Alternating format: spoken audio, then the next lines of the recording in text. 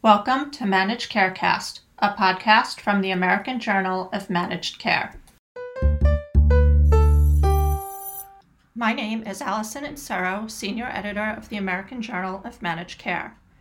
In 2021, CMS is launching new payment models to address the high cost of care for Medicare beneficiaries with kidney disease, as well as to improve patient outcomes. Chronic kidney disease and end-stage renal disease are among the most expensive conditions in Medicare. About 37 million Americans have CKD, and 725,000 have ESRD.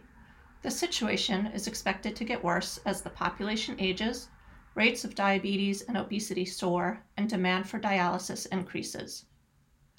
On this episode of Managed Carecast, we speak with Brandy Riddle, who recently joined Strive Health as its Chief Financial Officer. Strive Health is a value-based kidney care company that works with payers and providers to create an integrated care delivery system that stretches from CKD to ESRD. We talk a little bit about the changes coming to nephrology practices, as well as new ways of looking at the whole patient to try and halt the slide to irreversible ESRD.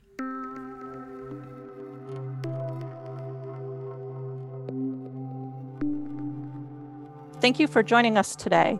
Can you introduce yourself and speak a little bit about what you do at Strive Health? Sure. Hi, thank you for having me. My name is Brandy Riddle, and I am the CFO at Strive Health. I'm very excited to be there. It's a very innovative and exciting business that we've got in the works. And essentially at Strive Health, what we're focused on is really trying to provide what I would call a seamless and supportive care journey for patients with CKD and ESRD, really trying to treat folks with those diseases as people and not just as kidneys. And that's really kind of the difference that we're trying to make. So in looking at your biography, it seems that you have spent a large part of your career working in kidney care or in value-based care for seniors.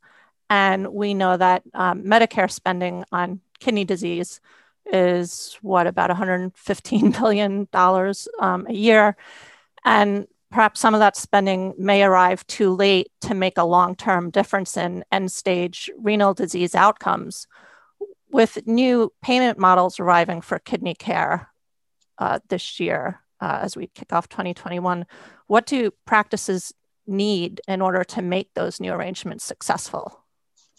Yeah, so if you're kind of talking about the new models that CMS is putting out, so they've just now recently, the ETC model, which is the ESRD treatment choices model, is effective January 1st of 2021. And so within that model, effectively what CMS is trying to do is they are trying to preserve or enhance the quality of care that ESRD patients are receiving today, but while also reducing Medicare expenditures.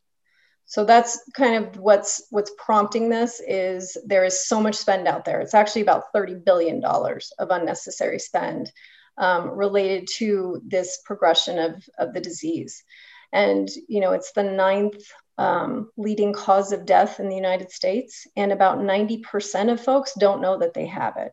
So there's so much that can be done here. And so in terms of what behavior needs to be changed, it's really moving to a spotlight more on upstream patient management, a focus on supporting home dialysis, and then additionally trying to think about transplant in an unprecedented way.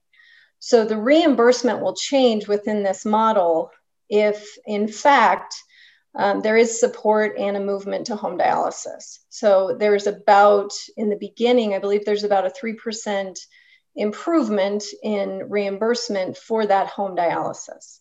And then claims for other dialysis centers, as well as nephrology payments, they will effectively move to, they start out with kind of an upside arrangement, which means, you know, let's start out and give you room to do better. But over time, over this 7-year model, essentially you can move into also a downside arrangement. So it's really putting nephrologists and dialysis centers really putting the responsibility on them, giving them an opportunity to make some formidable change. But additionally, there is some of that downside risk.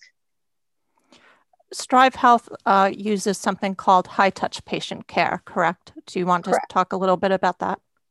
Sure. So, I mean, essentially, it's what I was describing previously in terms of how can we be identifying our patients. That's first and foremost what we have to do is who's out there and potentially hasn't been identified before, because like I said, the statistic that 90% of those patients don't actually know that they have kidney disease yet. So you've got to identify those patients, and we do that through this care technology. And so then the next step is to engage with them, and you do that again through the analytics. So you understand how can you engage with them and their care before they move to some type of acute event. And the analytics become more informative over time. So they continue to get better for that particular patient. So it's a correlation of having more data over time and ensuring that you can then kind of predict more of what's going to happen with that. What are some of the lessons that you're seeing from COVID-19 and chronic kidney disease, given that we know that these patients are more at risk for either more severe COVID or that they come away later with kidney injury? Yeah, that's been a real tough one, obviously, for everybody in this industry. There certainly is the evidence that it is impacting folks with kidney disease significantly. So I think it does come back to ensuring that those patients are educated.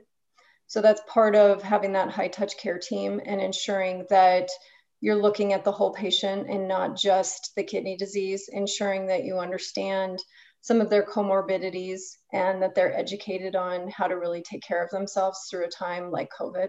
But it's obviously been very difficult for everyone. Lastly, we know that the vast majority of caregivers for patients with chronic disease, especially things like CKD, are women. Are there ways that practices can adapt to reduce those caregiving burdens in such a way that both, I guess, improves patient outcomes and gives that unpaid time restored back to the caregiver? For instance, you mentioned at-home dialysis. What are the realistic expectations for that? Or maybe using predictive analytics to understand more about social determinants of health and that how that affects families? Yeah, it's a really good question. I myself actually have been a caregiver of a loved one with chronic kidney disease. So I would express that it's a burden and it's a struggle to maintain that care journey. And what it ends up with are patients with unmet needs. And so I do believe that looking at socioeconomic statistics that through those analytics that we described, that does help you to identify how can you come in with your care team and have social workers help be proactive and ensure that they're additionally helping those caregivers so that the struggle isn't so significant. So that's certainly a piece of it. And then with home dialysis, it's a really exciting thing to think about what that could mean for these folks. To just be proactive in terms of the education of, hey, if you do need to be on dialysis, let's go ahead and plan for that vascular access, and let's get your home equipment set up, and let's educate you on the other comorbidities that you have, and let's make sure that you understand how to have an appropriate diet and how to just take care of yourself. So all of those things are super important in terms of how we can not only provide better outcomes for the patients, give them more quality of life, and really delay the progression of the disease, but additionally to have less spend out there that we think is unnecessary. Well, thank you very much. This was really interesting. Well, thank you. To learn more about this issue, visit ajmc.com or see the show notes. To get in touch with us, email info@ajmc.com or follow us on Twitter @ajmc_journal. And if you like the podcast, don't forget to subscribe and rate us.